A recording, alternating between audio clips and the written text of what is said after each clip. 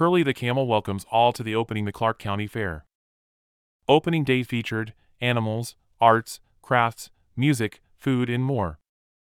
By Paul Valencia with ClarkCountyToday.com. Curly enjoys laying down, moving his head around to take a look at all those who are taking a look at him. When he sees a snack, his lips form an O as if he is pleasantly surprised. He might as well be saying, "Oh, is that for me?" As stunning as he is, one cannot truly see his full beauty until he rises. But Curly is a showman, too. When he is asked by his handler to stand up, Curly takes his time. Instead of standing up immediately, he crawls, yes, army crawls, toward the snack. His handler, Jeff Siebert of Los Angeles, does not fall for it, though. In order for Curly to get the snack, Curly must stand. Then it happens. This 16-year-old camel sturdies one front leg underneath him, and then the other, and all of a sudden, we see all of Curly, all 8 feet, 6 inches of him. And those around him go woo-ya. That's Curly the Camel. And that is the experience of the Clark County Fair. The wow factor.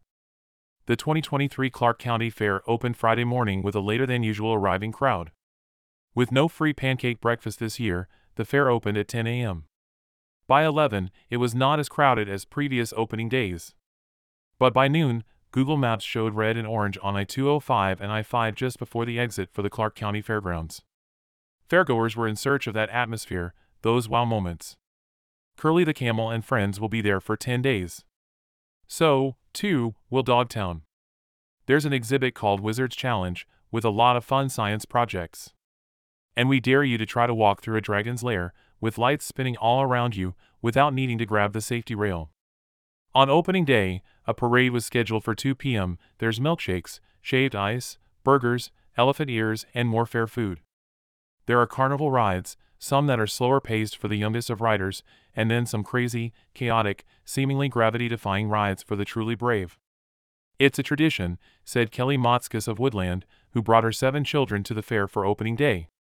Every year, we've done the Friday, and we come back again. Sometimes we come back for the last day. We enjoy looking at the animals and going through the commercial buildings. The 7 children range in age from 5 months to 15 years. Zach, the teenager, was going to go on rides by himself this year. He has grown up coming to the fair every year it has been open. One of their first stops for the family this year was to see Curly. For Curly and friends, this is a return to the Clark County Fair after an 8-year absence. The last time, Curly was at the fair for 3 days. This year, he'll be there for the full 10-day run. They called me this year and said, "We'd really like to have Curly be part of the fair," Siebert said. My heart was like, yes, because I am all about the community and changing people's lives. I'll be there.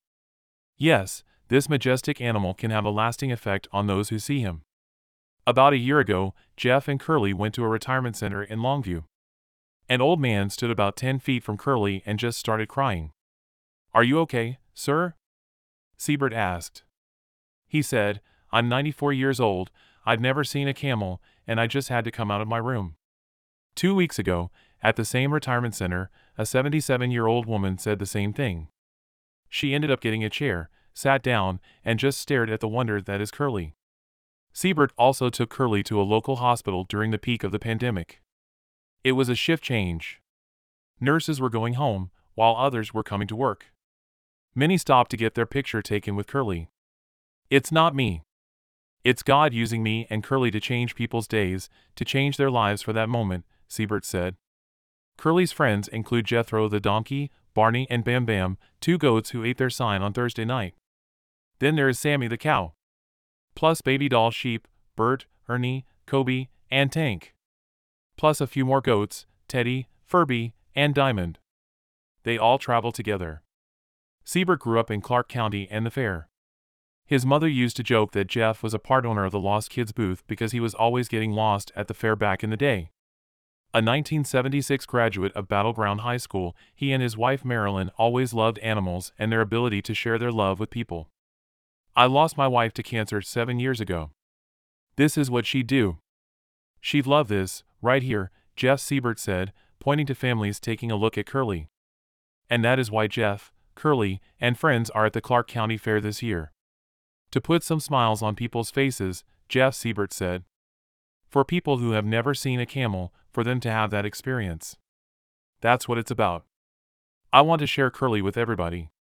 That's who I am.